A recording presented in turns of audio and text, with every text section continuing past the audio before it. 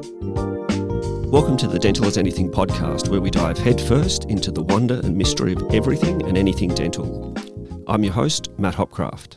Welcome back to Dental as Anything. If you missed the last episode talking about ethics and professionalism with Dr. Jody Heap, you really should go back and have a listen. It's a great discussion on the basics of ethics in healthcare, and in some ways it's a good primer for some of the issues that we're going to be talking about today in this episode. So this week we're talking about public health in Australia and the implications for the dental profession. Listener Ben contacted me and asked if I could do an episode on public dentistry. He'd been reading a lot about the National Health Service, the NHS in the United Kingdom, and some of the problems that they're having there. And he wanted to know where Australia is heading at the moment, particularly with a lot of talk about possible reforms and the way that we fund dental care in Australia. And certainly for anyone who's been looking at the NHS over in the UK, they're going through some really significant troubles at the moment. Now, when I say public dentistry, people normally just kind of switch off because they immediately think about public sector dentistry, the provision of care in the public sector, and they think that that has nothing to do with them. After all, 85% of dental practitioners work in the private sector, and so the majority of dental practitioners don't really think about what happens in the public sector or the particular issues or challenges that are happening there. But I'm talking here about a broader scope about what we mean by public dentistry, specifically in the way that dental services are funded and that intersection of public funding with the dental profession, and in particular with the private dental sector. And this is something that should be of interest to all dental practitioners, and I think that's why Ben wanted me to have this talk. So we know that dentistry is a big business. Australia spend just over $11 billion a year on dental care, which is about 5% of the total health expenditure in Australia. Now, as I said, we know about 85% of that care is provided in the private sector, but that's not all privately funded. A lot of government funding, a lot of public funding, ultimately finds its way into the private sector. In fact, around $1 in every 5 that's spent on dental care in Australia comes from the public purse. $1.3 billion from the Commonwealth Government and $963 million from state governments. So, for example, the federal government spends $78 million on dental care for military veterans through the Department of Veterans Affairs scheme. The Child Dental Benefits Schedule pumps about $350 million into the dental economy each year, and nearly 90% of that is spent in the private sector. Now, there's a reasonably long history of this type of funding, like the Child Dental Benefit Schedule. It goes back probably 30 years. So before the CDBS, we had the Teen Dental Scheme, which wasn't really well supported. It wasn't a very good scheme, to be honest. It only funded checkups and it had no actual treatment provision. And that's why it wasn't utilised very well, but fortunately then turned into the CDBS. Before the Teen Dental Scheme, we had a chronic disease dental scheme that focused on providing care for people with chronic illnesses and recognising that there was that sort of relationship between poor oral health and chronic illnesses like diabetes or cardiovascular disease, for example. And the chronic disease scheme put something like $1.3 billion, probably more, into the dental economy over a number of years, and again, into the private sector. And we can have an interesting debate about whether that program was successful or not, but it did provide a lot of care to a lot of people who needed it. And then if we go all the way back to 1993, Paul Keating introduced the Commonwealth Dental Health Program to tackle long public sector waiting lists, but that scheme allowed for the provision of care in the private sector as well. So we've got this long history of public funding helping to support care provision in the private sector. But by far at the moment, the largest amount of public funding for dental care is actually the private health insurance rebate to encourage people to take out private health insurance. And that's an important government policy that has existed for a long time. Now, again, we can have some really interesting philosophical or ideological discussions about the role of private health insurance and the value of that in the Australian healthcare system. And that's probably a good discussion for another episode. But the reality is that private health insurance is a big part of healthcare in Australia and a really integral part of dentistry. Around 55% of Australians have extras cover, that part of private health insurance that people can use on the provision of dental care. And the Commonwealth Government spends $771 million per year to support people taking out extras cover that includes cover for dental services. So that's more than double what they spend on the child dental benefit schedule for the provision of services. As a consequence, health fund payments contribute nearly $2.2 billion to the dental economy each year. So that's another $1 in every 5 that's being essentially propped up by this government support, because I think we all know, and the government certainly knows, that if they didn't have the private health insurance rebate, the proportion of people who have private health insurance would drop dramatically. So that $770 million from the Commonwealth Government is really important to underpinning that $2.2 billion of private health insurance fund that people spend on dental services. And if that was removed, it would certainly have a detrimental effect on the private dental sector. So when I talk about public dentistry, it's not just the $963 million that state and territory governments spend on their public dental services, supported by another $100 million from the Commonwealth Government for those publicly run dental services. It's this broader picture of how governments subsidise and support access to dental services that are provided in the private sector. Now, before we talk about where we might be heading in terms of reforms to public funding in dentistry, it's worth taking a step back to think about how our health system in Australia broadly operates, because I think that provides some really important context for this discussion. I suspect if you asked most people to describe our healthcare system, one word that might come up commonly is the word universal. I often talk about universal healthcare, universal health coverage, and it's a word that's being talked about in the context of where we might be heading in terms of dental reforms. So it's important to understand what universal healthcare means and whether it's actually an accurate description of our healthcare system. And I think for many people, the assumption is that universal healthcare means free healthcare for everyone. If we look at a definition of what universal health coverage is, it describes a system where all people have access to a full range of health services that they need, when and where they need them, without financial hardship. And it should cover the full spectrum of essential health services, from health promotion and prevention at one end to treatment at the other and palliative care, and it should extend across the life course. Now, what's immediately apparent from that definition is that, firstly, it talks about care without financial hardship, which is fundamentally different from free care. So universal health coverage doesn't mean that it needs to be free. It just means that we need a system that allows people to access care without any financial impediments for them. And that's really important when we start talking about whether we have or need universal coverage for dental care. That doesn't mean that we're jumping straight away to this idea that it's free care for everyone, because that's not what universal health coverage means. Universal health coverage should also cover the full spectrum of essential health services.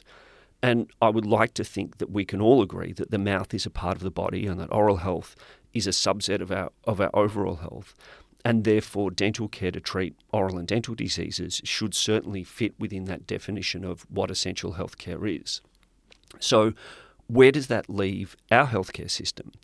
I think certainly in terms of medical care, we can say that it is broadly universal in that we have a national health insurance model, Medicare. It's funded by taxation, with health services that are provided to all patients in Australia, through either the public or the private system. So we have this mixed system of public and private. No one's denied care, but there is some rationing. There are waiting times for certain parts of care. And the model extends to subsidising, not only trips to see a general practitioner, but hospital care, diagnostic imaging and medications as well. But it doesn't extend to the provision of dental care. So if we talk about our healthcare system, healthcare is certainly not universal. Our medical care system, I think, meets that sort of definition of universal health coverage. The Medicare component of that helps to remove the financial impediments and providing that full range of care to all people in the population. But our dental care system, as we'll see, certainly doesn't meet any definition of universal coverage, certainly in terms of providing care to people when and where they need it, because we know that there are challenges for people in some parts of the country, but also without financial hardship across the whole population. So that then gets us to thinking, well, why are we even talking about public funding of dental care anyway? Last year, the Australian Senate led by the Greens, held an inquiry into dental services focusing on the issues of access and the provision of dental care. So we say, well, what was the purpose of the inquiry and what was the problem that they were supposed to be looking at? Because you would hope that the government's looking at things because they've identified that there's a need to do so, that there's a problem. And I think if you talk to a lot of people in the dental profession, as I do, some of them would say that there's not a problem at all and that there really wasn't a need for this Senate inquiry. They think our system is working fine. So we need to dig into this issue of, is there a problem or not? Is our dental care system working fine? And certainly, it may well be for some people. It may well be for some patients, and it certainly may well be working well for some dental practitioners. But I think the evidence tells us that it's failing a large number of people.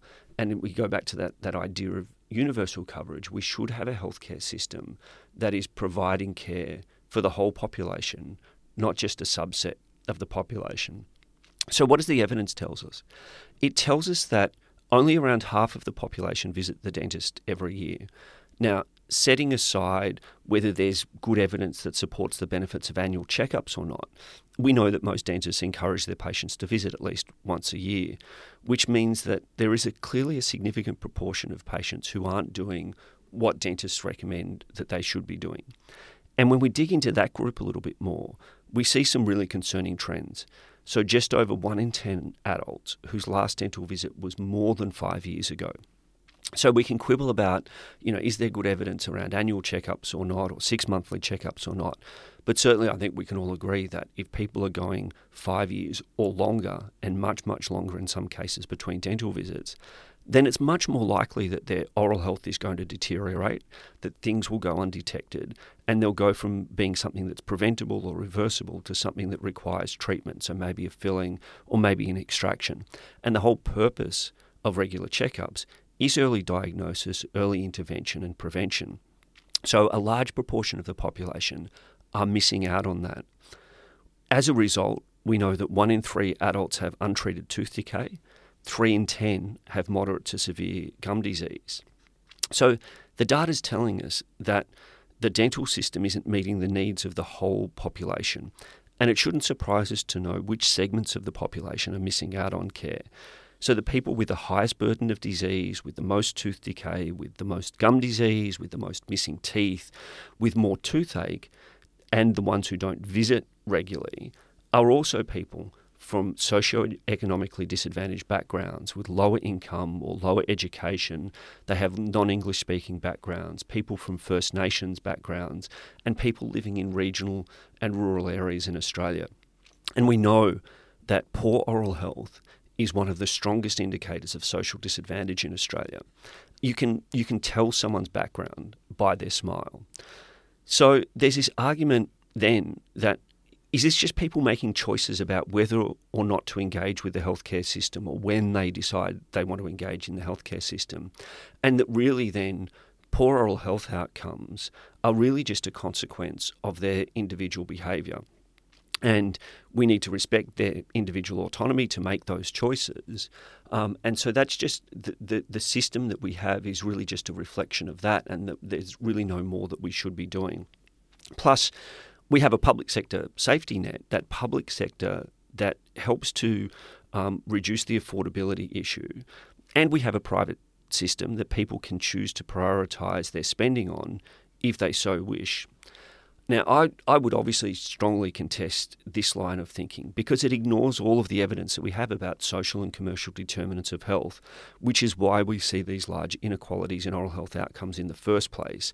And we see that not just in oral diseases, we see this across a wide range of diseases, so that evidence about the social and commercial determinants is really, really strong and really important driver for these inequalities that we see. And I don't think that people are actively choosing to have poor oral health. They're not sitting at home thinking, well, I'll just choose not to go and look after my oral health. There are barriers. There are financial barriers. There are structural barriers to people accessing dental care. And I think we need to be really careful because this starts to get into this area of us moralising about the choices that other people are making, and particularly when it comes from the privileged position that we have in the dental profession.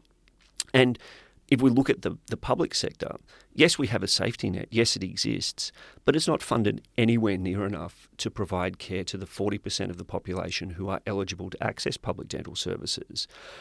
As a consequence, we see long waiting lists in many parts of the country.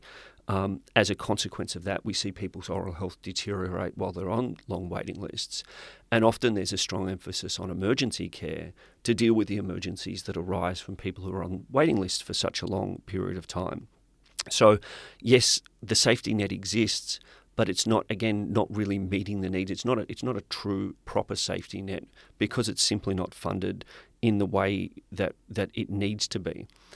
And then I do wonder about this sort of line of argument that places dentistry separately from the rest of health, that it's the idea in oral health perspective for people to prioritise their oral health and their spending on accessing dental services, but we don't make them do the same thing for the rest of their health care. So we don't make them prioritise their funding for medical care or for hospital care.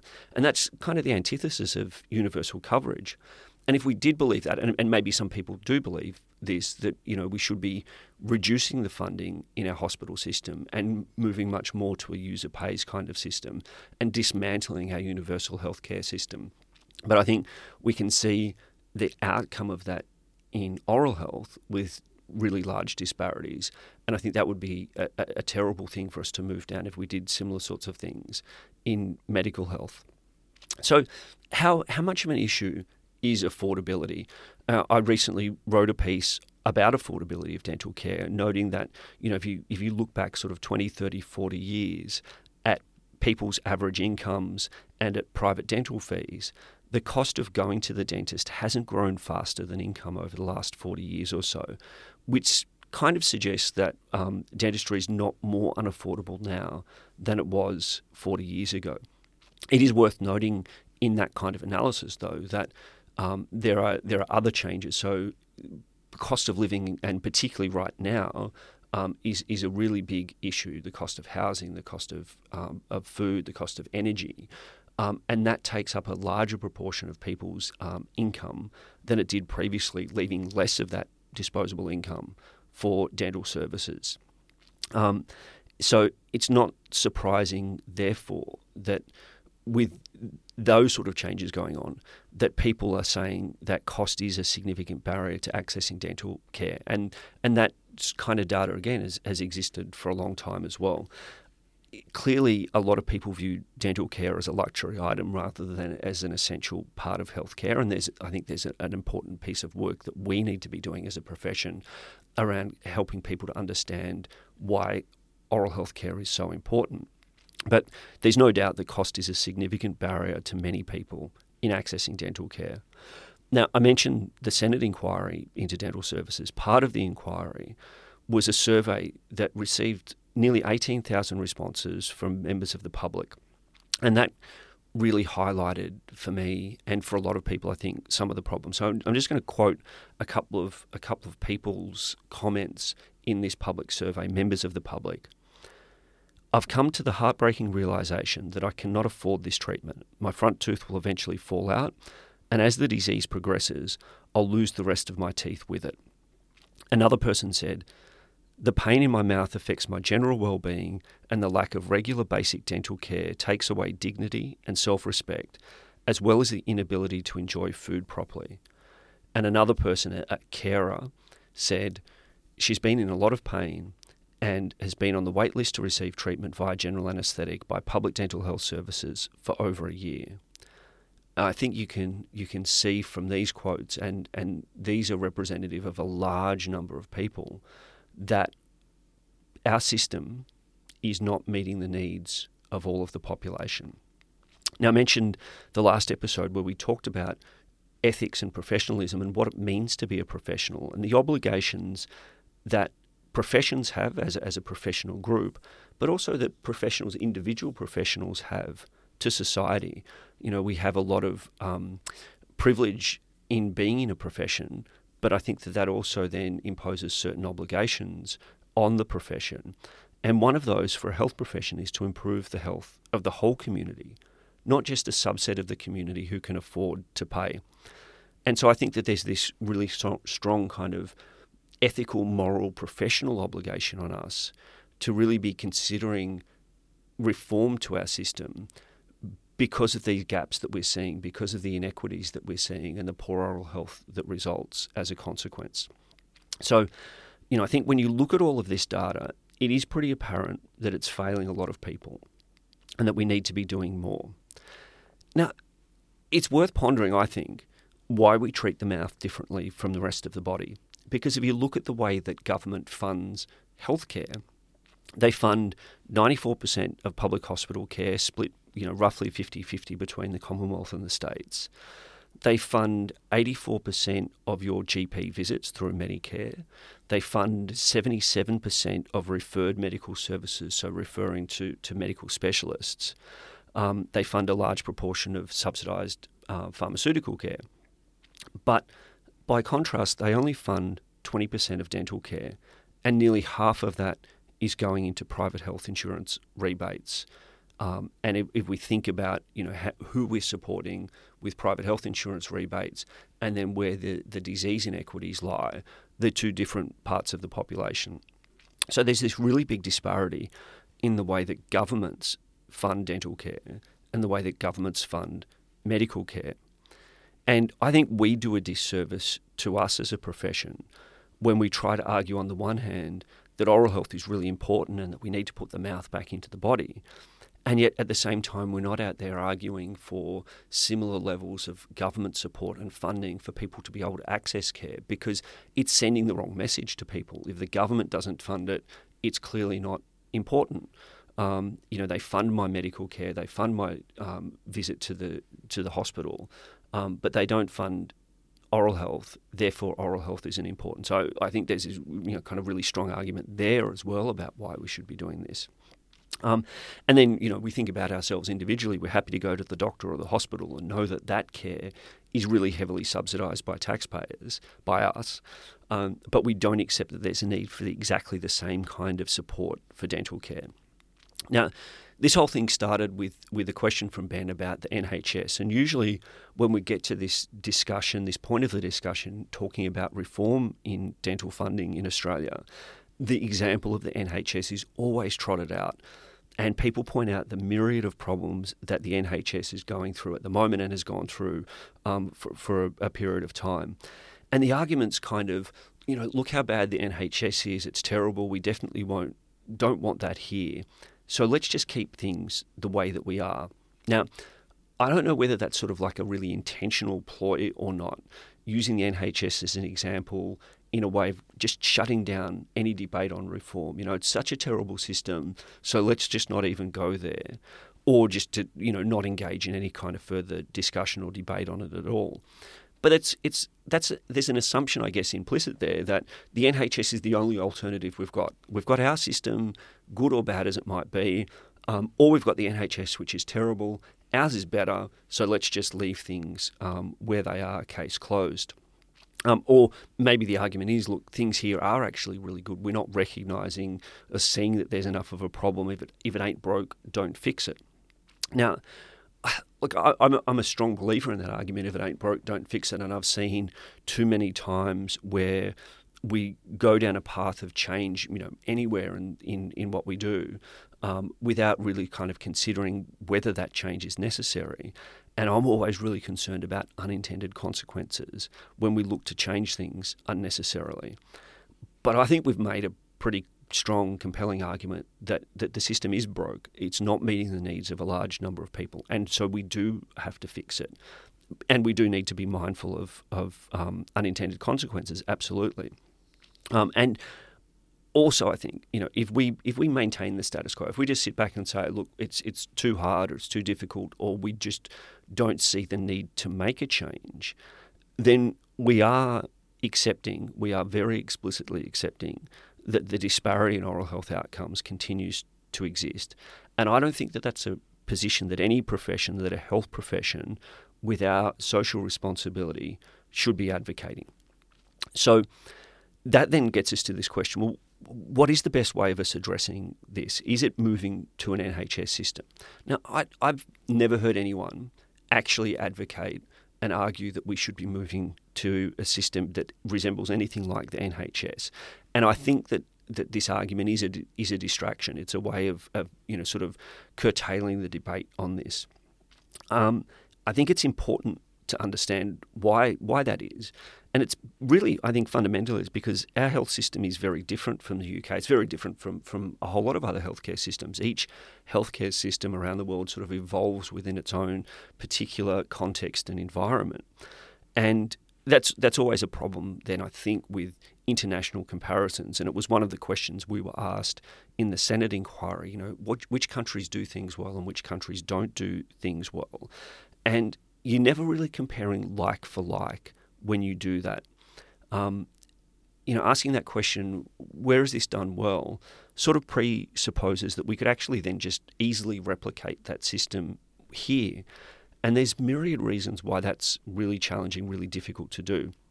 At one end, there are structural issues. So, for example, our dental care system is predominantly private.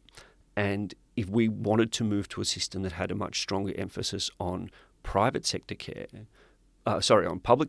because we have 40% of patients who kind of meet that public sector eligibility, our current workforce structure just doesn't allow that. There are issues related to funding and taxation. How would we fund more care in the dental system?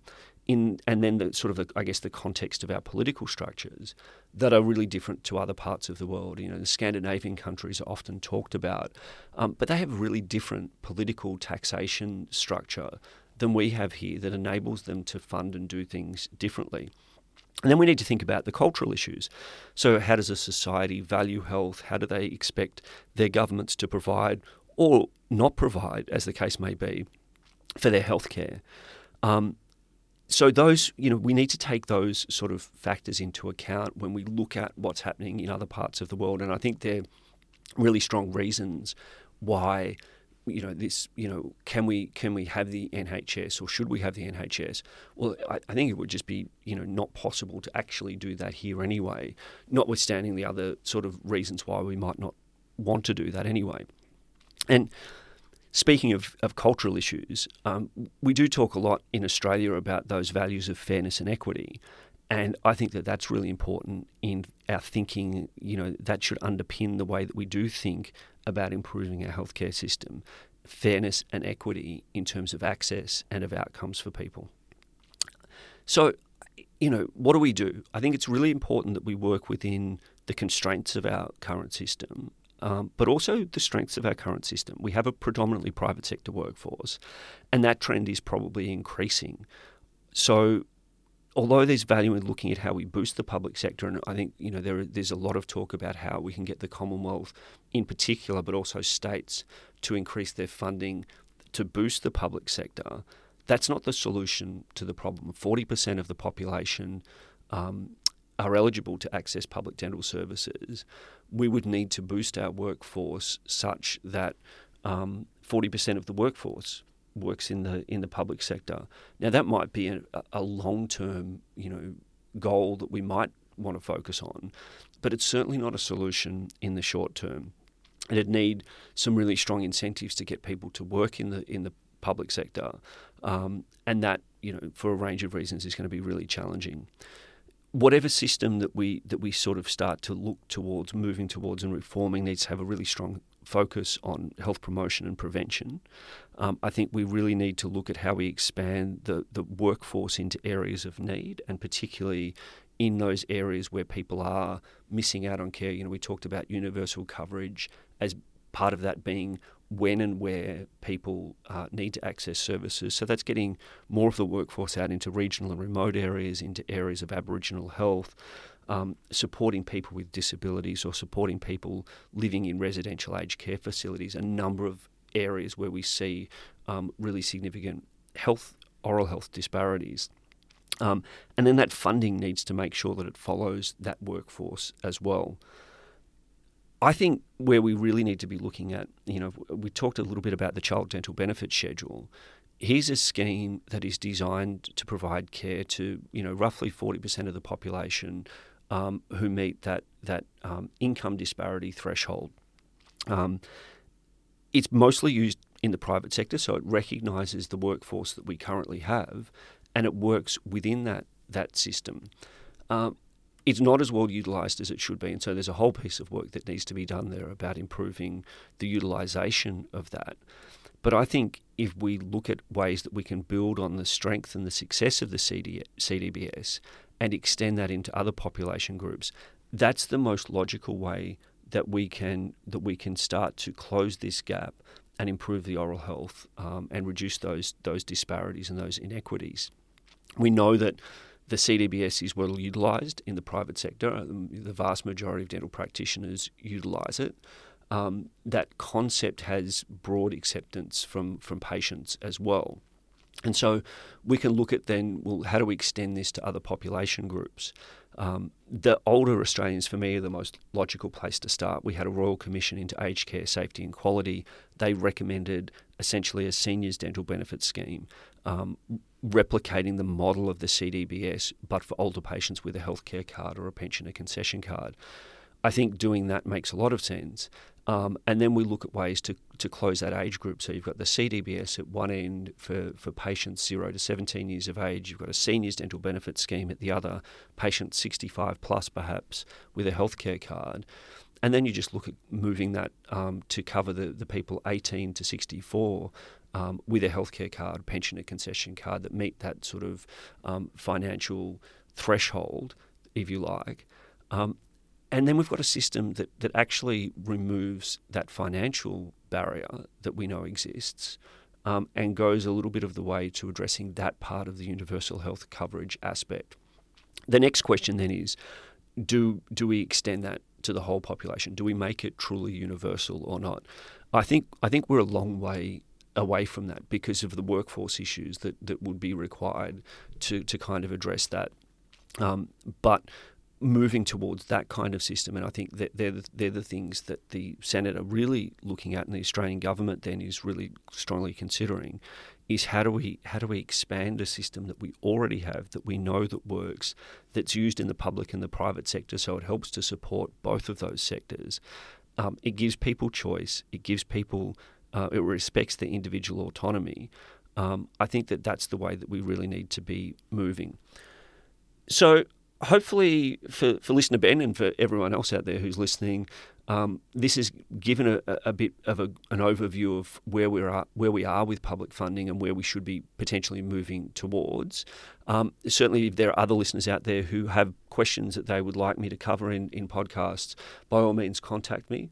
But I think that this is a really interesting space that we all in the profession, no matter where we work and what we do, really need to keep an eye on what the Senate and what the Australian government are going to be doing, because the potential for reform is there, and the changes will affect and benefit not only patients but the profession as well. And I think that we as a profession need to be on board with this and really strongly advocating for this change. That's all we have time for. Thanks for joining me at Dental as Anything. Until next time.